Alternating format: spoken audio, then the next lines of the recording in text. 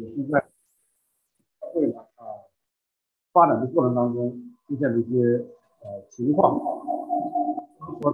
很问题，因为教会在往外扩展的过程当中，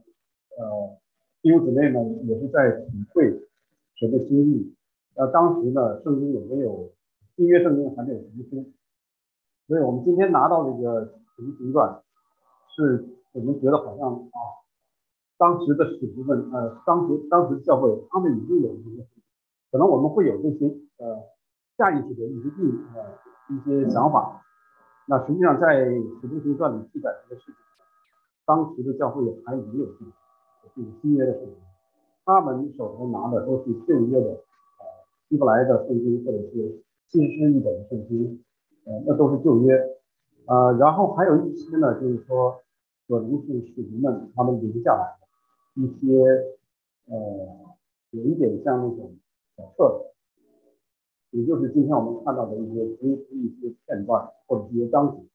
并没有形成一个全部的一个新约的圣经。那新约圣经的形成，我想在教会历史的时候，就特别有一个讲就在以后，这个一方面，一个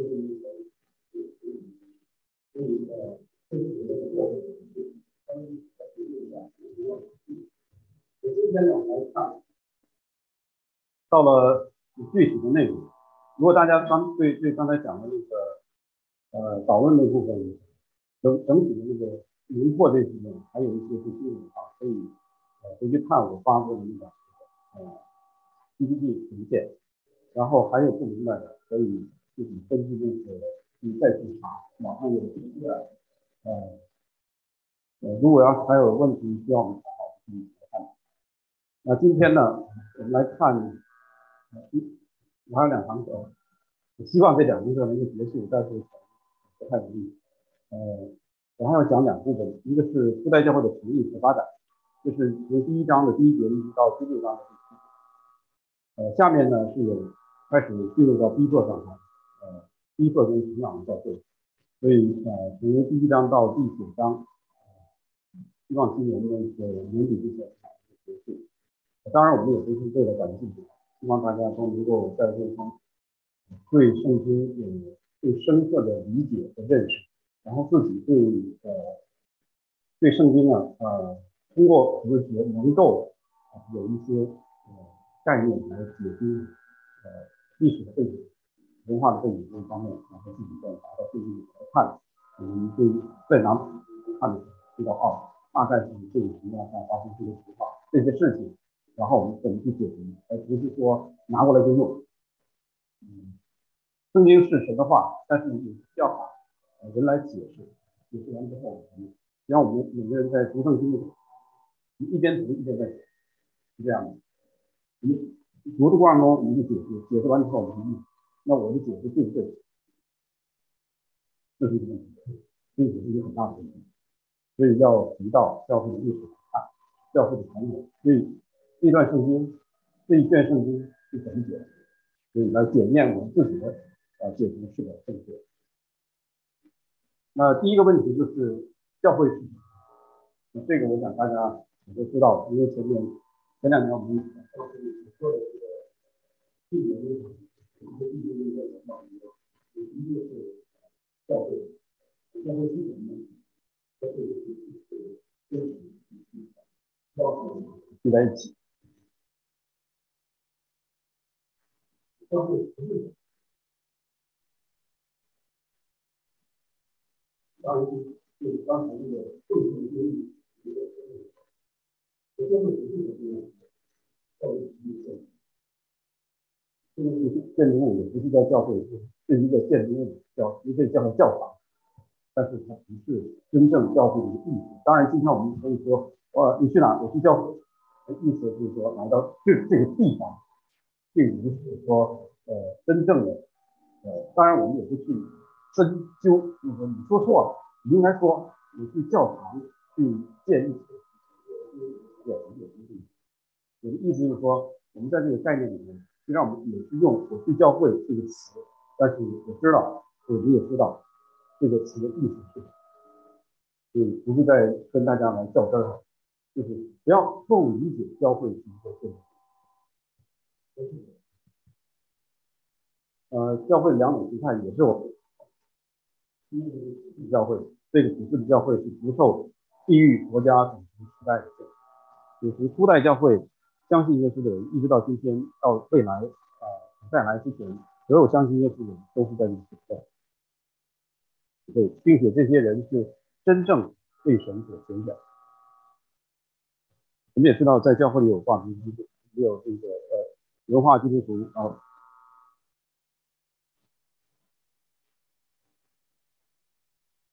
分支的，我们也是就去做判断。那第二就是地方的教会，也就是像我们现在看尼德生或者是李长寿他们那些不一样啊。这个概念和他说那个地方教会概念不一样。虽然也都是在一个地域里，但是我们这个意思呢，是说，在这个地方有师傅教会，再往那边去有以林教会，那边去有那个往南去的话，有美国人的那个 Methodist 叫频道会，周围有很多的教会，不同形态的，这都属于地方的，一个自己的一些独特的一些组织形式，独特的一些我们不去求统一，因为在整个这个教会历史里面，追求这个形式上的统一都出现，我们是在寻求我们灵里的合一。上次没有讲过了，什么是主要的教育，就是要教育。在主要的教育上，我们都能认同的话，大家都是弟兄姊妹。那你的运作方式，你教会的治理方式是什么样子？你们这一群人在一起，就按照这个治理就好。这群人按照这种方式去治理。你叫浸信会，他叫这个频道会，那个叫改革宗，都大家在一起彼此既有互相往来，也可以形成一个不是大的问题，在寻求做的一些问题，比如说要去寻求这种合一，那这个就出现很大的问题。因为天主教他们是上次也说过，他们是要因功德合一，我们的新教是说要因信合一，这两个就完全就扭掉了，是不可能合一的。所以这些方面呢，大家要有分辨，不要听说某一个名人和这些对话，比较对话要寻求合一的话，如果这个交易上这种非常你再怎么用名人都没有用。所以这些方面是应该是对不是地方是我们要清楚。那耶路撒冷教会的成立，那就我们就回到了路加所写的这个路加福音。路加福音最后的结束的时候呢，是和使徒行传开始是衔接在一起的。路加福音他在最后他说的时候呢，没有具体的把使徒行传一开始开头说的那个详细，但是整个那个过程说出来。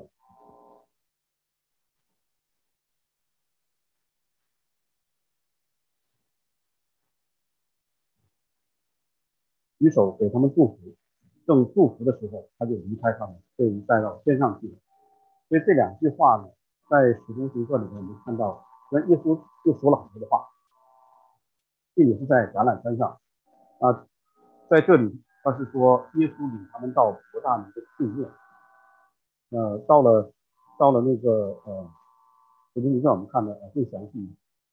就是我们有一个对比，这是《使徒行传》一开始讲到，耶稣和门徒分手的一段对话。从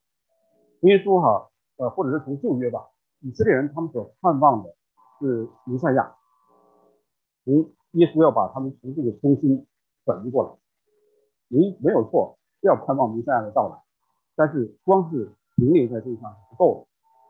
他们的弥赛亚观和耶稣的要教导给门徒的弥赛亚观是不一样的。他们的弥赛亚观就是说，大家都知道，他们是盼望弥赛亚来拯救他们，脱离罗马帝国的这种脱离地上这些人的辖制。但是耶稣来不是这个样子。所以我们在以前也常常提到，就是说，比如说今年年初一些选举，很多基督徒就盼望在地上有一个公义的时代，这个没有错，这个心态也没有错。但如果要是说，如果不是某某人执政的话，我的心就开始翻江倒海，这个世界就好像不行，这是很错误的一个国度观。地上的国绝对不是耶稣所要建立，地上的基督的国也不是基督要建立，基督要建立一个永远的国，这个永远的国是不属于地上，又统治地上。所以整个这个我们应该是不要把我们的国度观寄托的拉出去讲太多。也就是说，耶稣他要把犹太人的以下观念，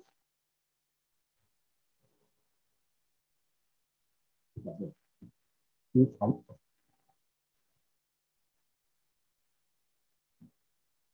而且还要说，你不光你盼望我来，你们还要把这个福音传给你们的仇敌。所以整个这些观念哈，我们如果不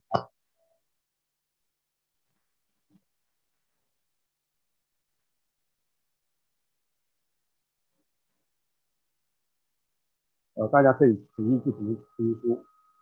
那在这里呢，就是我们看一下第一章的第四节哈。耶稣和他们聚集的时候，跟他们说，不要离开耶路撒冷，要等候父所应许的，就是你听见我说过了。约翰是用水施洗，但不多几日，你们要受圣灵。然后下一句，他们聚集的时候，他们就问耶稣说：“主啊，你复兴以色列国是在这个时候到跟随耶稣3年半的日子，他们还在盼望以色列国的一个复兴。耶稣在上头已经跟他们讲，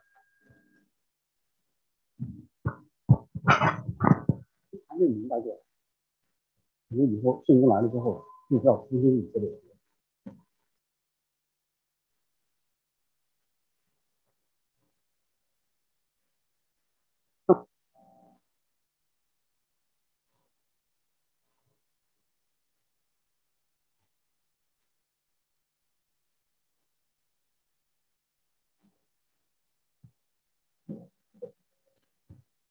一个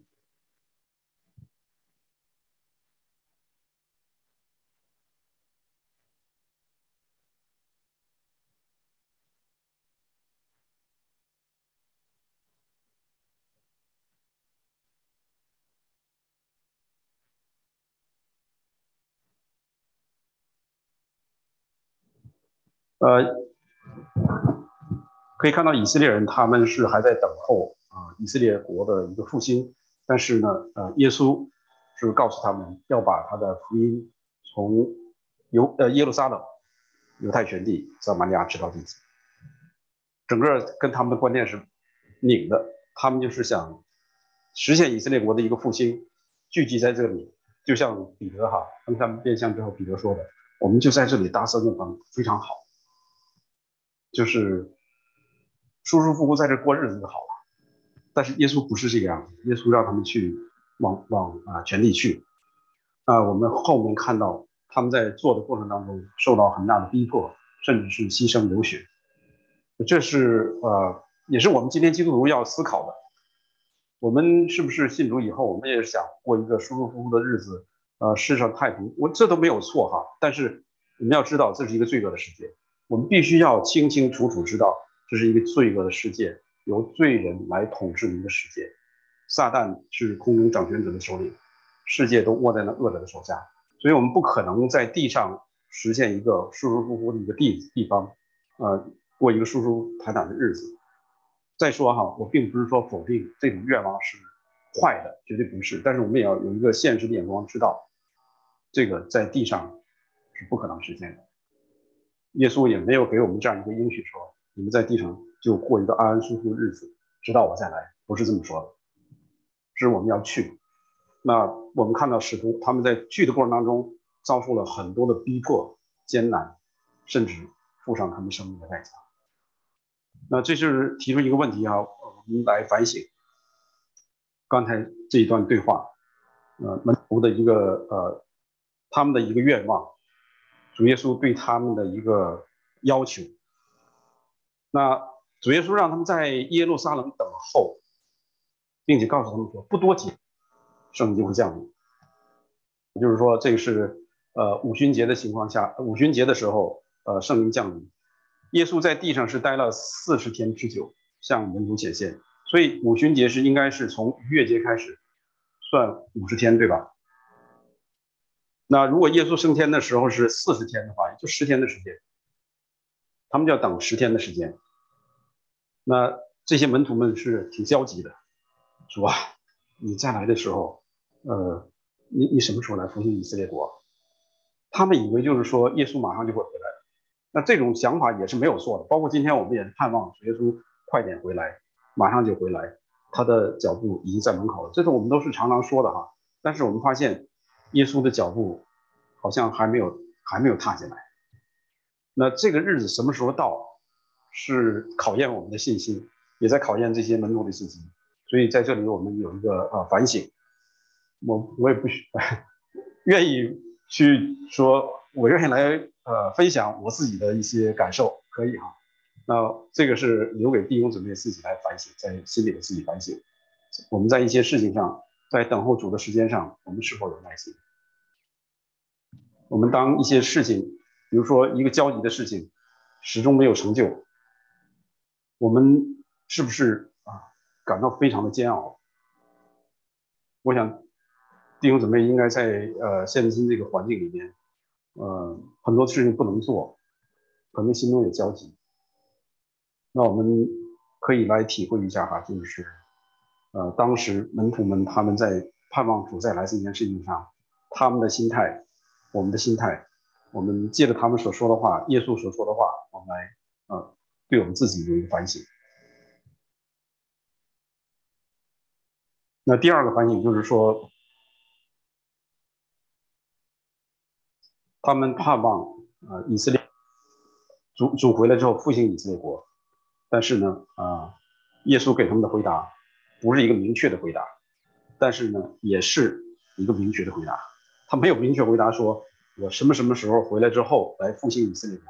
但是又给他们一个明确的回答，就是说你们要这么做，这么做，这么做。所以这是一个问题，就是说我们对信耶稣的理解是什么？所以这也涉及到今天有一些弟兄姊妹传福音的时候传的是否是真正的一个悔改的福音，还是说你信耶稣吧，你信耶稣之后，这个好那个好，这个好那个好，给你摆过来，这是我对我们的一个挑战哈。我也知道有一些情况下，有些朋友他们遇到一些难处，我们是要用一些话语来安慰他，但是终极在这个过程当中，我们还是要告诉他要回转归向神，不然的话只是一个我想世人也会给他一些心灵鸡汤让他从这个忧郁啊、愁苦啊、困难之中出来，都有的。所以对于我们基督徒来讲的话，我们对信耶稣的这个理解是什么？所以刚才也提到了，包括今年发生的一些事情，我们对这些事情怎么来看？所以这也是在检视我们的信仰观，我们的信仰到底是什么？我们是盼望在地上过一个安舒的日子，还是说将来在天上？那在地上这段时间是怎么被耶稣所用？第7、第8节，这是耶稣对我们的要求，对我们现今教会的要求。当然是对当时这些使徒门徒们的要求，但是这个命令是到今天、到明天、到主再来之前都是一样的。所以我们在这上头有多少的付出我们的代价？所以这是我们需要在神面前反省。不光是个人方面教会层面，我们都需要在神面前反省。我们信主，大家聚在一起，我们的动机到底是什么？我们在做一些什么事情？这些事情都要拿到主的面前来。这个过程当中，当然有弟兄姊妹彼此相爱、彼此帮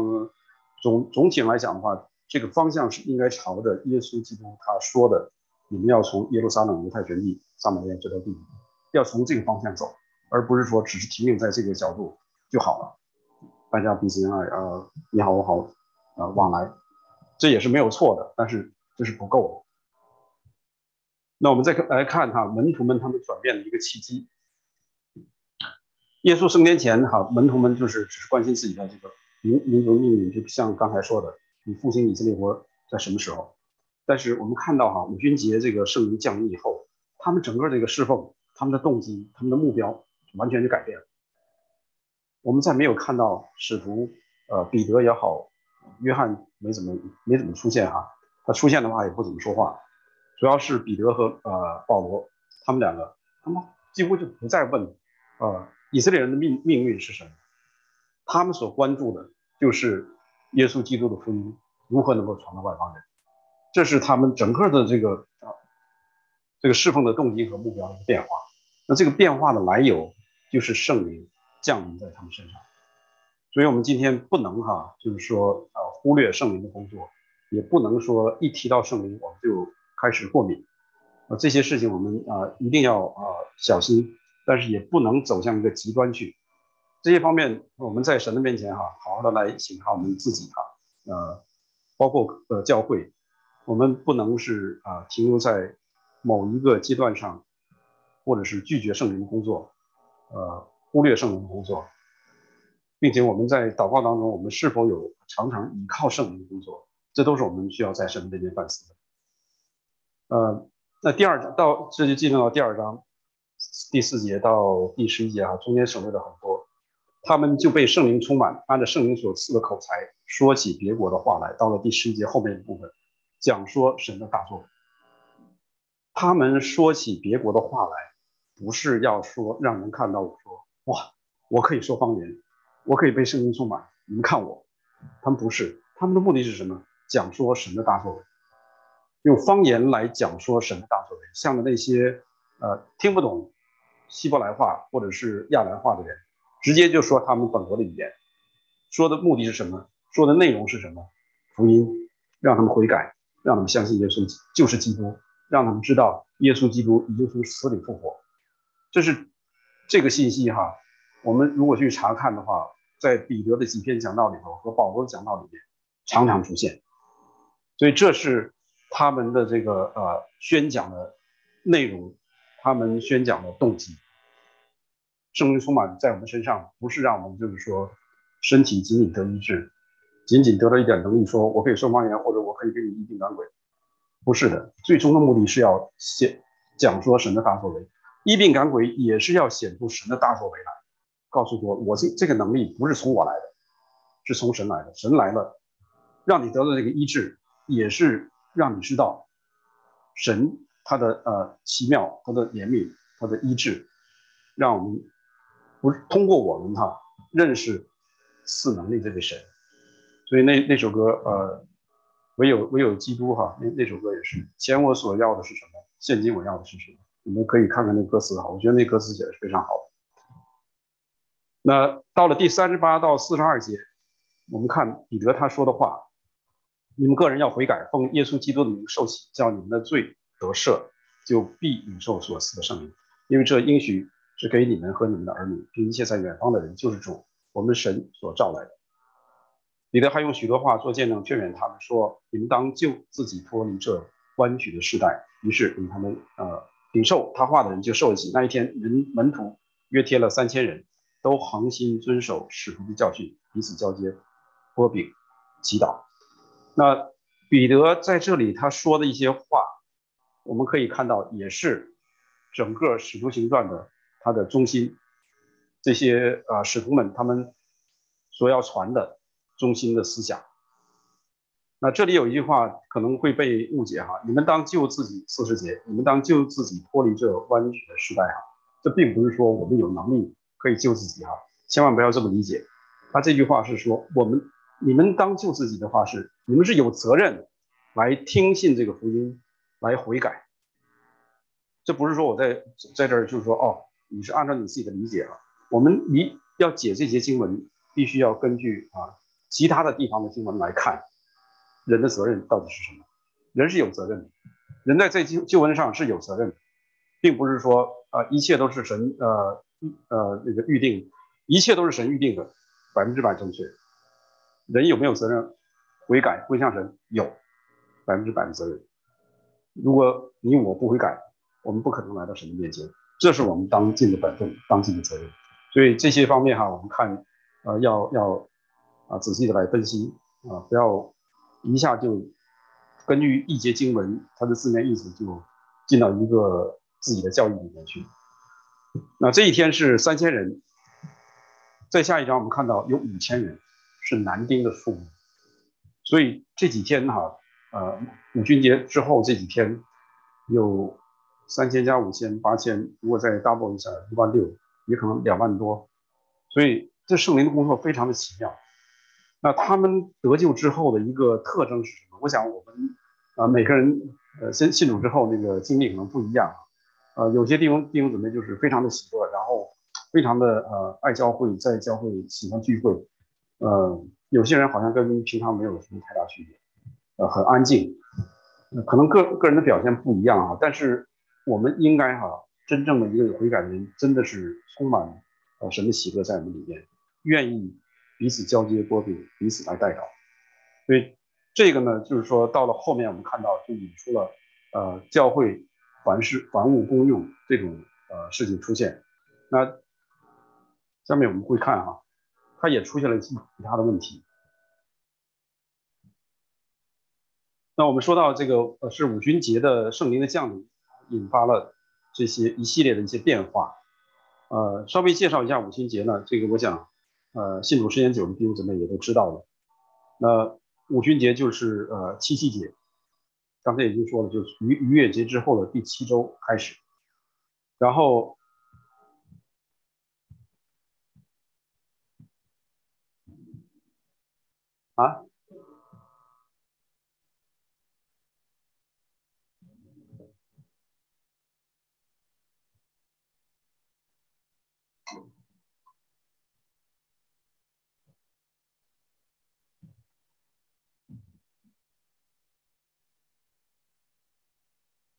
没了。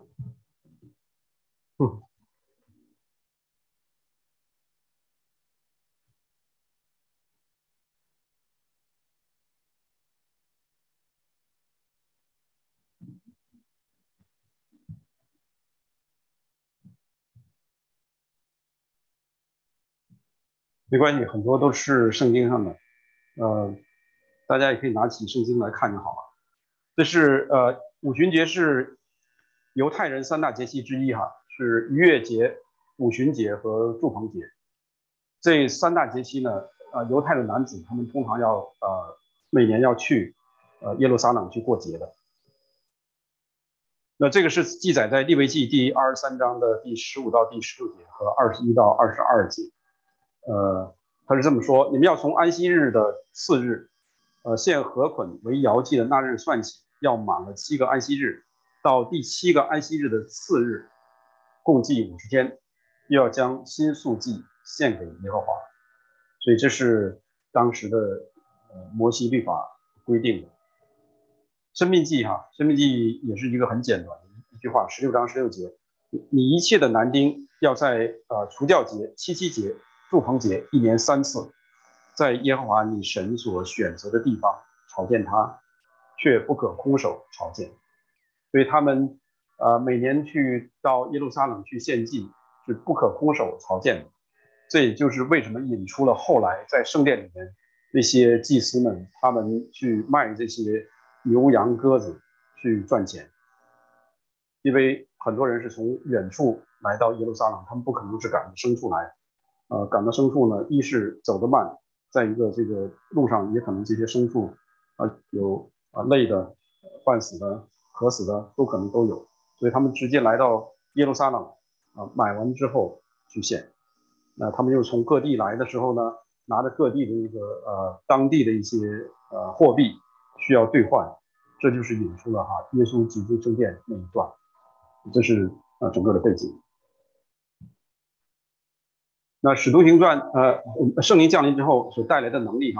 彼得的改变，大家可以回想在福音书里面，彼得是一个什么样的人？他是一个性子很直率，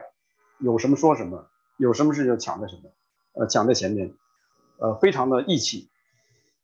包括耶稣要不要上十字架这件事情，他也拦住，碰到一个事情他就先跳出来说话，但是呢，实际上他也是一个胆小的人，危险的就是耶稣被抓的时候，在危险的时刻，他是3次不认主。然后那些祭司长们、文士们一看，这个不过就是一个没有学问的一个小人，所以从人的外表也可以断定出来这个人这些祭司长也是给他一个评语，就是一个没有学问的小人，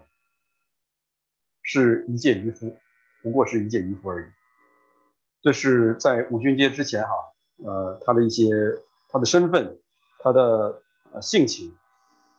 但是圣灵降临在他身上之后呢，他是第一个站起来宣讲耶稣复活的真理。然后他讲道的时候又有大有能力，有3000人，一次3000人就悔改归主。所以我们看到一个完全的一个变化那神的灵降临在我们身上，我想每个人都会有一些变化出来。我们也以前提过，信主的人，你信主那一刻，圣灵已经内住在每一个人的心里。所以圣灵充满了，圣灵内住这些，我们要清楚，每一个人圣灵，我们心里都有圣灵。那圣灵在我们里面做工的话，确实带给我们一些变化。以前说话害羞的，可能可以公开在人面前去宣讲耶稣；胆小的、怕死的，信了耶稣之后，知道自己的命运在哪里，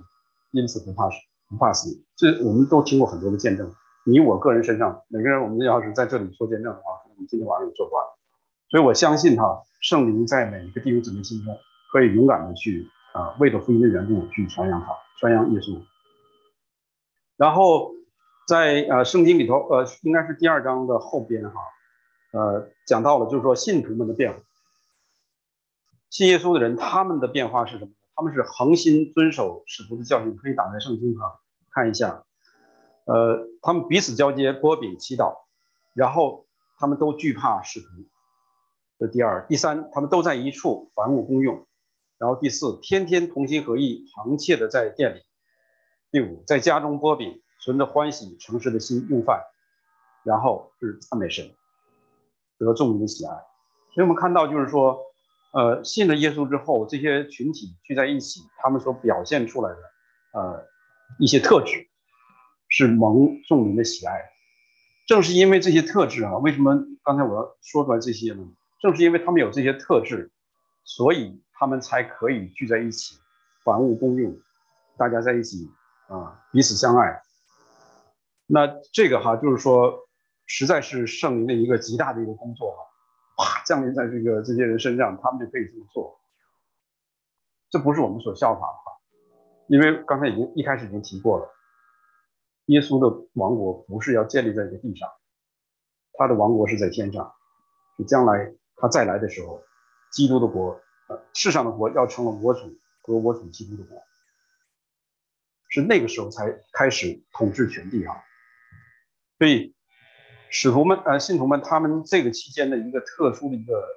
聚集，就是一个特殊的情况，一个特殊的聚集，就是在一个特殊的情况下才聚集起来。为什么这么说？实际上他们信主之后，包括你我也一样，我们信了主之后，我们也还有罪性你的罪性还会让我们有些罪行出来，我们还会去占别人的便宜，我不做，我让你做，我的东西不用，我要用你的东西这我们在我们的人的心里还有所以到了第6章的时候，我们就会看到说希伯来话的人，说希腊话的人，希腊话的犹太人和说希伯来话的犹太人，他们之间开始产生矛盾了。所以他们这种共产的这种情形没有延续多长时间就出现矛盾。这并不是说圣灵没有能力这是因为我们自己我们还是罪人，我们还会有一些罪性慢慢显露出来。有些刚才已经提到，每个弟兄姊妹信主的那个状况不一样，有些人信了主之后，这个喜乐的时间，舍己的时间就会延长很长时间。有些人很短，有些人可能慢慢在变，然后每个人都不一样，所以他们在这里呢发生这些变化，我想一开始都是被圣灵充满，哇，很喜乐喜乐。那慢慢，可能用哪个词来形容，我不知道应该用哪个词来形容。慢慢，我们的这个爱心可能就会降温了。降温之后，你们这个罪就出来了。出来之后，咱们都是说希伯来话的，天天在一起谈论耶路撒冷，谈论我们的用希伯来话来谈论我们周围发生的事情。那些说希腊话的人，他们就觉得，哎，我怎么入不了群呢？所以这个，我想这个我们都有亲身的体会。现在如果你搬家到另外一个地方去，进入另外一个教会，你要融入他那个教会的文化，要花上一段时间。所以这是我想我们都可以去理解的。这是为什么说，当时他们这种房屋公用这个不是一个通用的模式，到今天我们必须还要继续坚持的。它只是一个历史的发展的教会历史发展中的一段时间的一个特殊的一个现象。因为到了新约，保罗的书信里面，他也没有再强调这种生活方式，所以这是我们从圣经的角度来看，人的人性，来看教会的特质，我们可以做出决定，做出一个判断，说这个反复公用这个事情不是一个绝对真理，我们要去坚持。那这个也跟他们的末世观有关系，就像刚才说的主啊，你复兴以色列国的是什么时候呢？他们是认为耶稣这么升天了之后，他肯定马上就会回来，他这么大有能力，他马上就会回来，所以他们那个末世观是非常近的，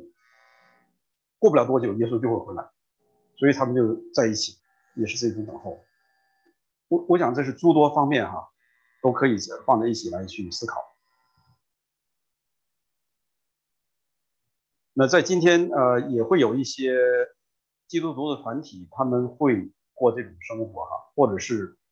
一些异端，他们也会说基督快来了，所以你就把你东西都卖了，咱们到哪儿去，我们一起等候主再来。实际上这些钱有可能是进到那些号召的人的腰包里去，也有可能他们真的是一起就是真是不顾一切了，把所有的财产都变卖了，到某地去等候，都有那初代教会的发展呢，我们看到它有一些现象，就是信徒的人数是剧增，刚才提到了3000、5000，就是男丁如果要包括女的、妇女、儿童，可能人数更多。所以这是另外一个事情就是在圣经里我们看数算人数的时候，常常是以你这个 household， 你这家庭的男人的为代表来数算。这是我们常常看到在圣经旧约新约都是这样。彼得的领导地位呢，他开始凸显出来，他出来讲道，他出来说话，然后神迹奇事也是随着使徒。我想这是在福音书里头，耶稣基督也告诉他们说，神迹奇事必随着你们。我们看到彼得在美门口，他医好了一个生来就瘸腿的人。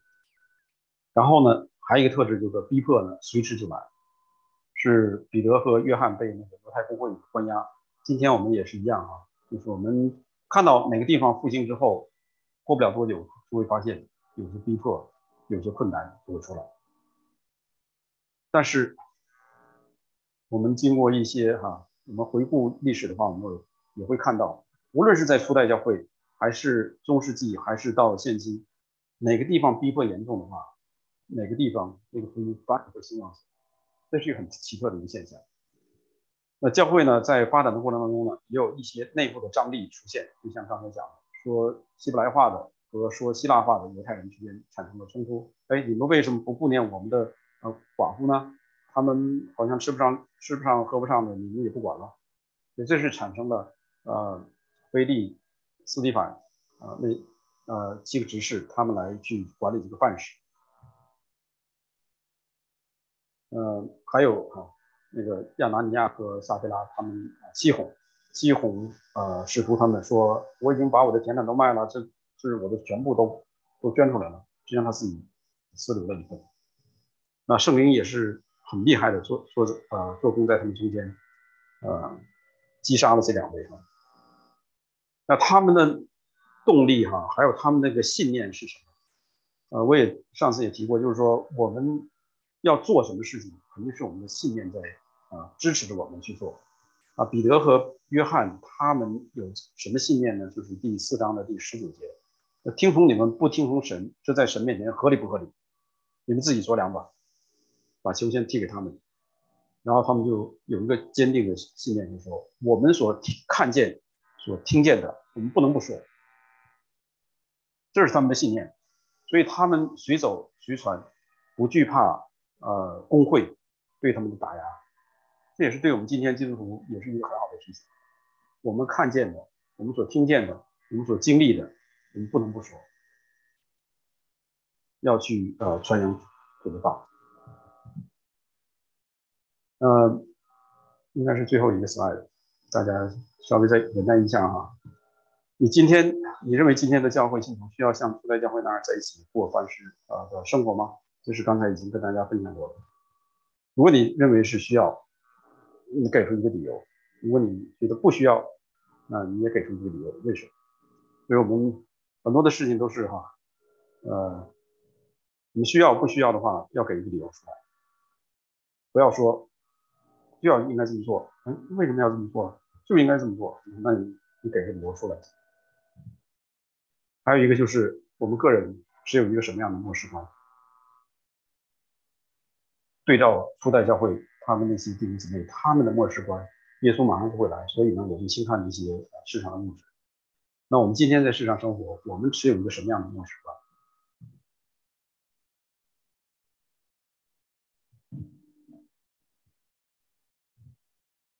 有什么问题或者是要讨论的，或者是刚才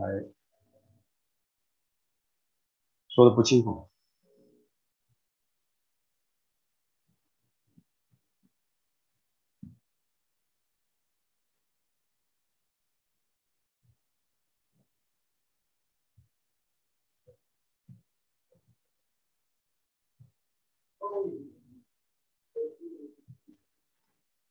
关于这一个神公义的启示的这个教会的模式，他这个神的心意里边，不是在神心意里，这发生显然是圣经只是那样记载的，自然所以这个事情呢，就说是因为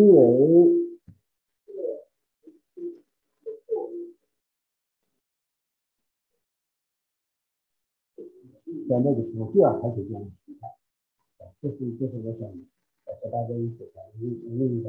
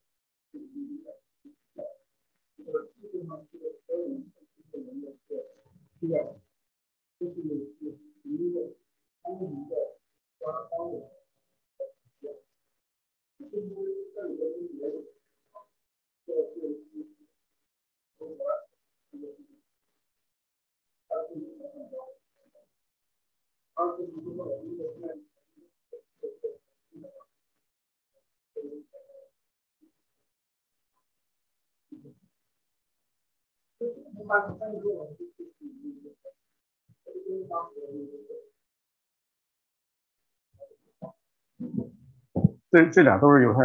人的社团。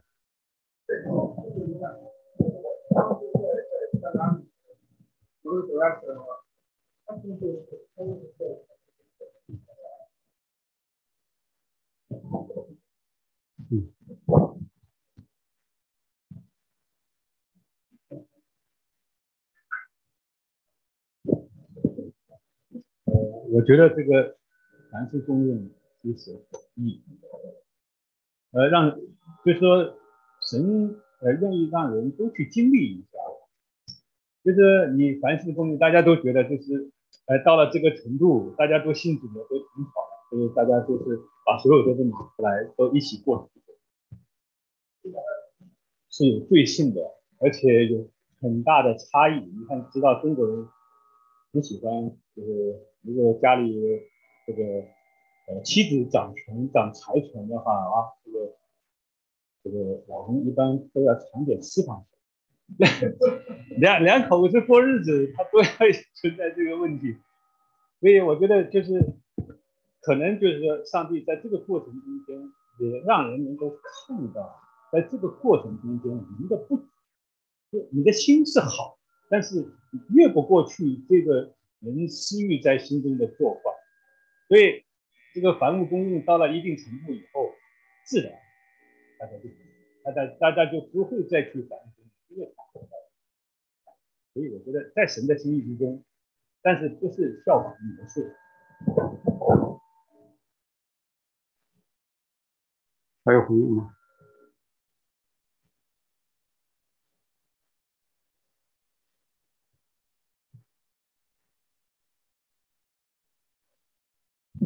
我理解是当时他们就是很多从外地来的犹太人回到耶路撒冷，然后又有那么多人信主，所以可能那些人他们带的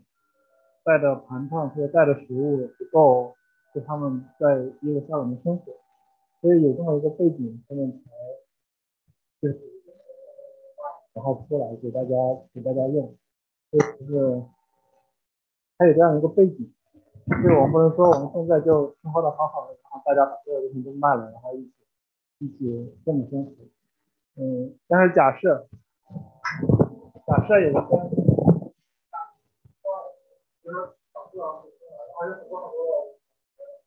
从别的地方来了，然后需要这样的事情，我觉得也是可以，就是我觉得需要考虑到他的背景是什么样子。那这也是一个短期的。所以如果就是这个我听过你这种解释，我听过，就是说，但是你认为这个能持续多久呢？我就不知道能持续多久，可能持续到他们就包括很多人来到长岛那边来，然后我们本地人把家产都卖了，卖了之后，过两年发现我们也没吃没喝了。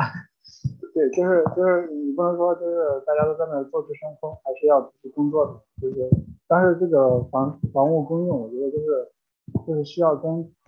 处境结合起来，不是说就要这样的，或者就不要这样。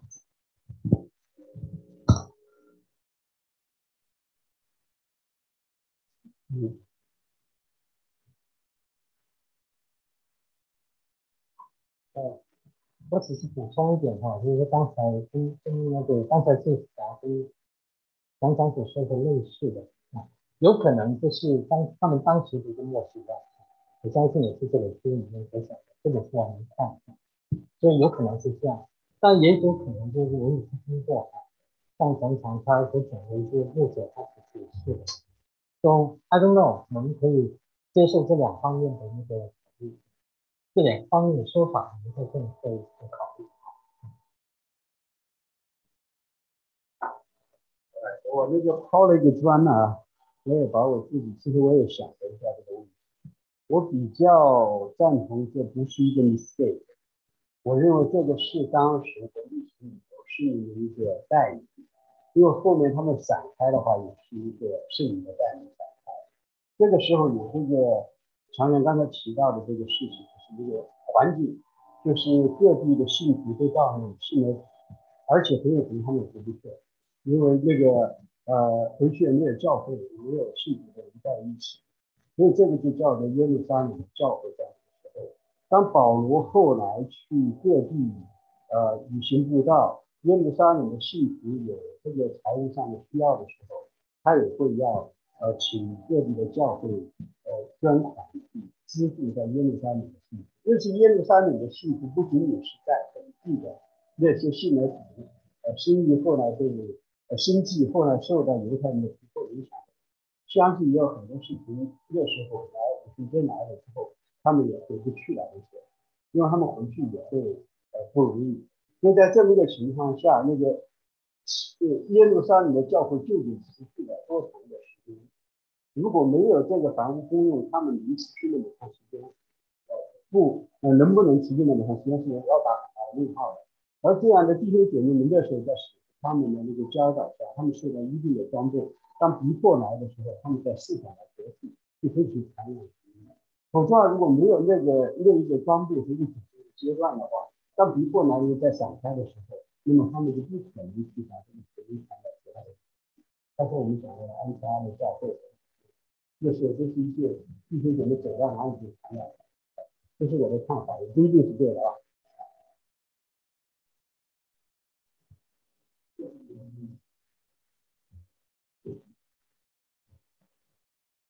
我是多少是有一点不是很严肃了。我觉得就是说他们那个听耶稣的话听得不是很清楚，因为耶稣一开始第1章一开头说不要离开耶路撒冷，然后他们就听着了，所以就有信了的人，耶稣是说要他们等在耶路撒冷要受圣灵的洗，然后他们以为就是要一直等在耶路撒冷，然后他们就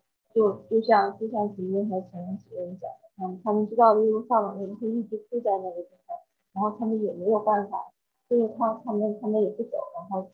就形成了这样。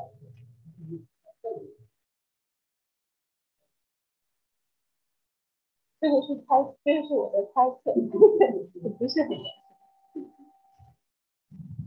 还有吗？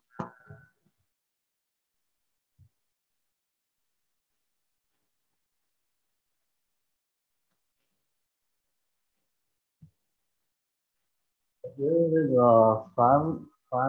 是公益，它这个主要他们是从精神方面，是从灵方面，认识他们都信的比较比较纯正，比较完全。这个有一个富人，他说我怎么来完成？我遵守这个耶稣说，你要遵守律法，要遵守。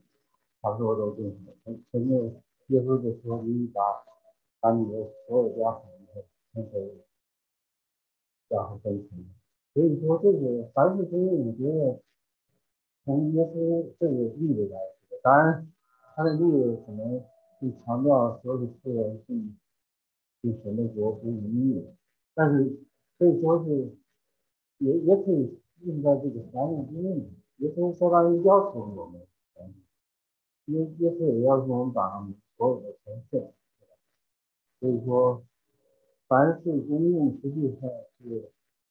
神的要求，但是呢，就是我们没达到那个境界。如果一个人他达到那个境界，他就有关系。这个世上很多富人，他们也不一定是基督徒的，他们实际上就是在美国，他们至少是我们有detail 菜品的人，但是很多人他们可以说是基本上100%作为公益企业去做的，其实就是像这个外邦人都可以做的。所以说，我的认为就是说，这个凡是公用是，他们这样做是显示了他们的信心，他们对神的这个全部献上这样的一个心智。我们做不到，或者任何情况下，因为我们没达到那个境界，这个达到了就应该对的，是很喜悦的。这个状态。在一个当然更复杂的问题就是，如果都献上了，以后怎么分配，怎么使用，这些机会也是因为人之间的对呀，或者是什么调节不好，也会产生一些不当的矛盾，或者是不能实现的。但是我想就是从 spirit 方面，这是神所喜爱，就是神有一般人达不到。那时间关系，还有弟兄姊妹，分享，我想也可以下次哈，接着去来分享。我不认为每个弟兄姊妹说的都没有道理，我认为每个人说的都有道理。但是我的问题是说，你认为今天的教会，过去那个事情啊，刚才大家都 focus 在这个过去这个事情上，是对还是不对，还是圣经带领还是怎么回事？那这个也没有错，刚才大家分享的，我觉得都有一定的道理。那刚才各位也讲到了，就是说，以后就分配上出了问题，也确实是到了第六章分配上确实出了问题，然后就开始，逼迫就来了，借了这个机会呢，也门徒就四散，福音也跟着去广传。那也有可能就是说，神也是借着这段时间呢来预备他们，因为彼得也是被圣灵充满，他也是在这当中一起来生活，并且他也来斥责这个亚拿尼亚和撒非拉，所以这个事情呢，我个人认为不是一个永久的一个模式哈，让今天的教会去模仿，而是说应该是一个特定的时候、特定的情形之下，出现了这么一个特殊的一个生活的方式，然后马上内部就出了问题，内部张力出来之后，神也是不想让他们在这个地方安安舒舒的啪打一下屁股都走，结果这个借了斯提反那个死这件事情，马上就四散了。那四散并不是在人看好像是一个宴席天下的宴席散了，但是从神看的话是福音向外扩展的一个开始。所以这些事情我们就是说从不同的角度哈，所以这也是为什么我说刚才每一个弟兄姊妹分享都有道理，并且如果把这些都聚集在一起的话，我们看的可能更全面一些，不能说我们都是把所有的东西都看的就是这么回事儿，而是说我们看的面更多一些，理解的更清楚一些。所以我这个问题就是说，今天的教会今天教会要不要这么做？那显然是从新约保罗的教导一些看来的话，包括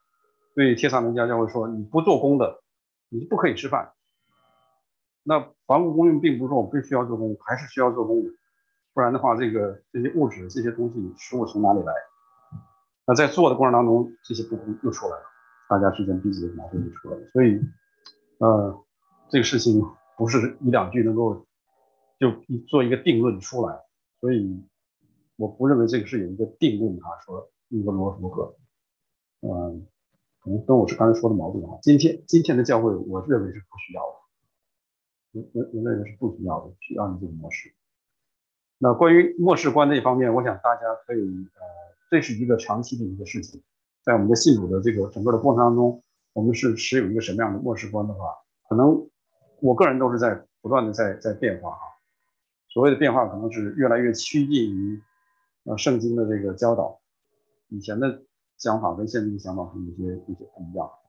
就这个是我们每个基督徒都要在神面前去思考，不然的话，因为末世观会影响到我们今天的一些生活方式，影响到我们的世界观、人生观、价值观这三观，一定会影响。好，我们就停在这里。玉豪，在我们这里进行祷告好吗？